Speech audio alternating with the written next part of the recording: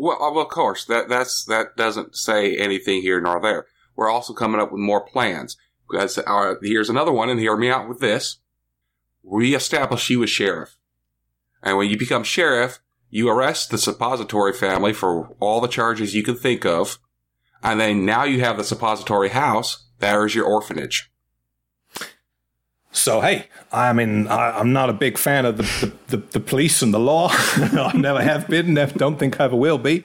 I mean, I wouldn't mind being in position of sheriff, but the trouble is with the Pancione family, you keep calling them the Suppository family, but we should at least call them what they are so I know what the hell you're talking about. The Pancione family, the problem we got there is it's a stalemate, you know. Their gang and our gang, we're pretty much level to level, and you know, we try to push them a few more, especially with our three guys down the mine shaft. We're on the back foot with these guys. So even if I was sheriff, ain't no sheriff around here got no more authority than the people I got with me right now. So, you know, what we're going to do? I don't think we can go in there, kick the door down and win that fight.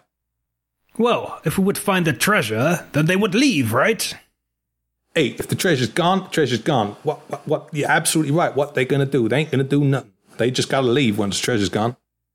All right, I'll tell you what. We'll go down there. You think on this sheriff thing, and then while we're down there, you know, maybe write a few campaign slogans, and we'll come back with hopefully your people breathing, and hopefully a treasure. But we'll see what happens. And we'll throw you a party at the bar with lots of alcohol to get you elected. Hey, now, I like the sound of that, for sure. Free beer for everybody. Vote for Jimmy Swivelhands. Woo! Yeah, Jimmy Swivelhands. Sheriff Jimmy Swivelhands. That's got a ring to it, you know? Okay. So, yeah, good. So, two things we need to check on. We need to check on our guys down in that mine, and we need to try and find ourselves some treasure.